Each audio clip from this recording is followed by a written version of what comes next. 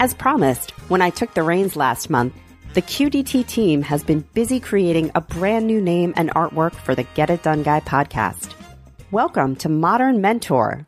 I hope you'll come to see me as just that, a trusted advisor who will help you design and achieve for yourself the professional experience you strive for.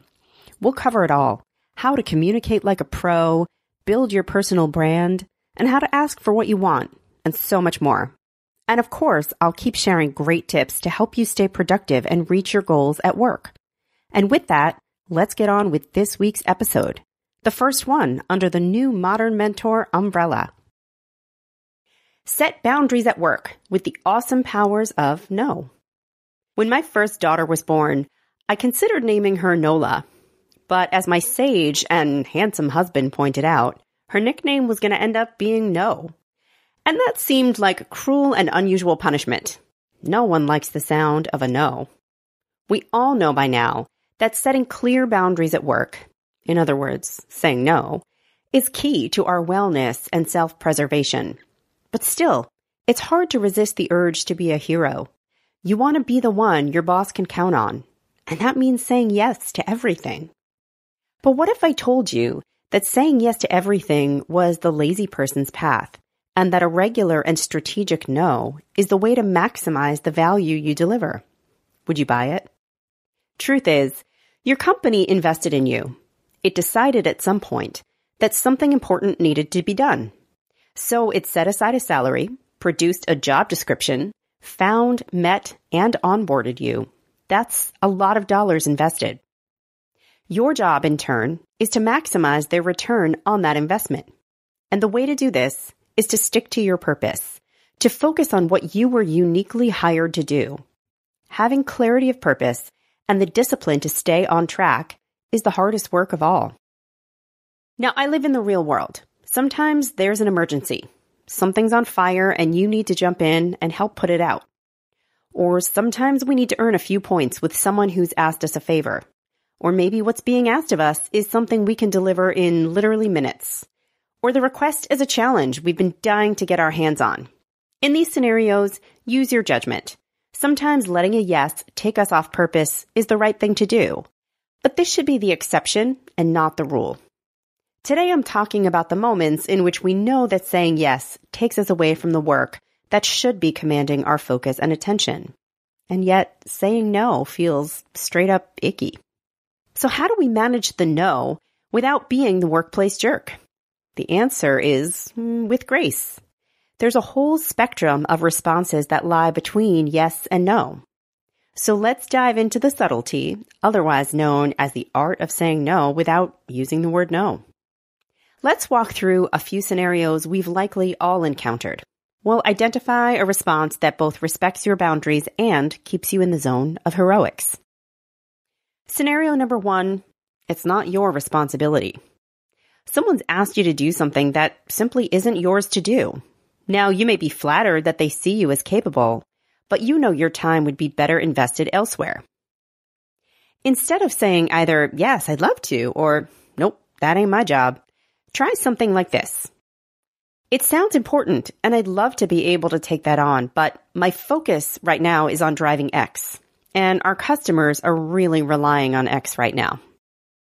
In this approach, you've communicated something much more sophisticated than nope.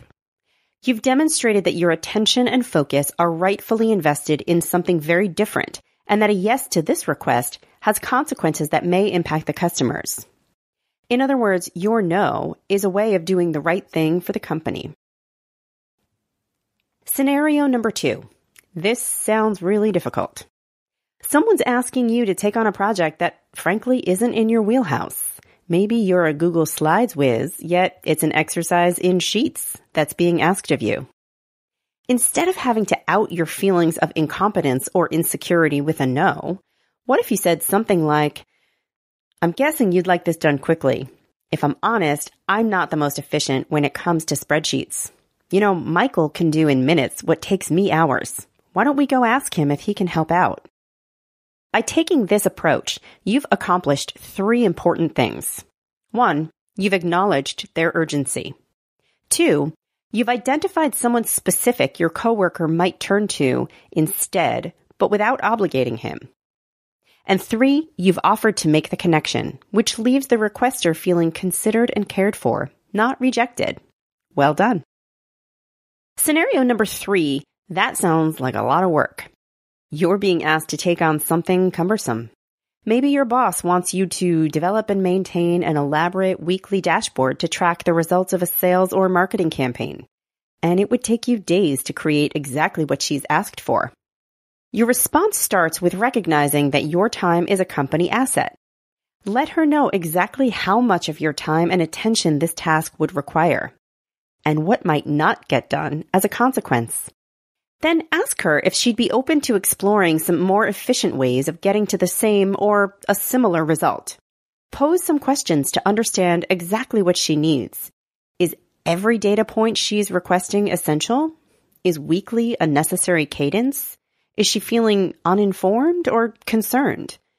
By better understanding what your boss needs to achieve, you might be able to recommend a much simpler solution to the problem. Perhaps a weekly email, not a dashboard, might do the trick. Or maybe she only really needs 4 data points and not 12. Or maybe biweekly reporting is sufficient.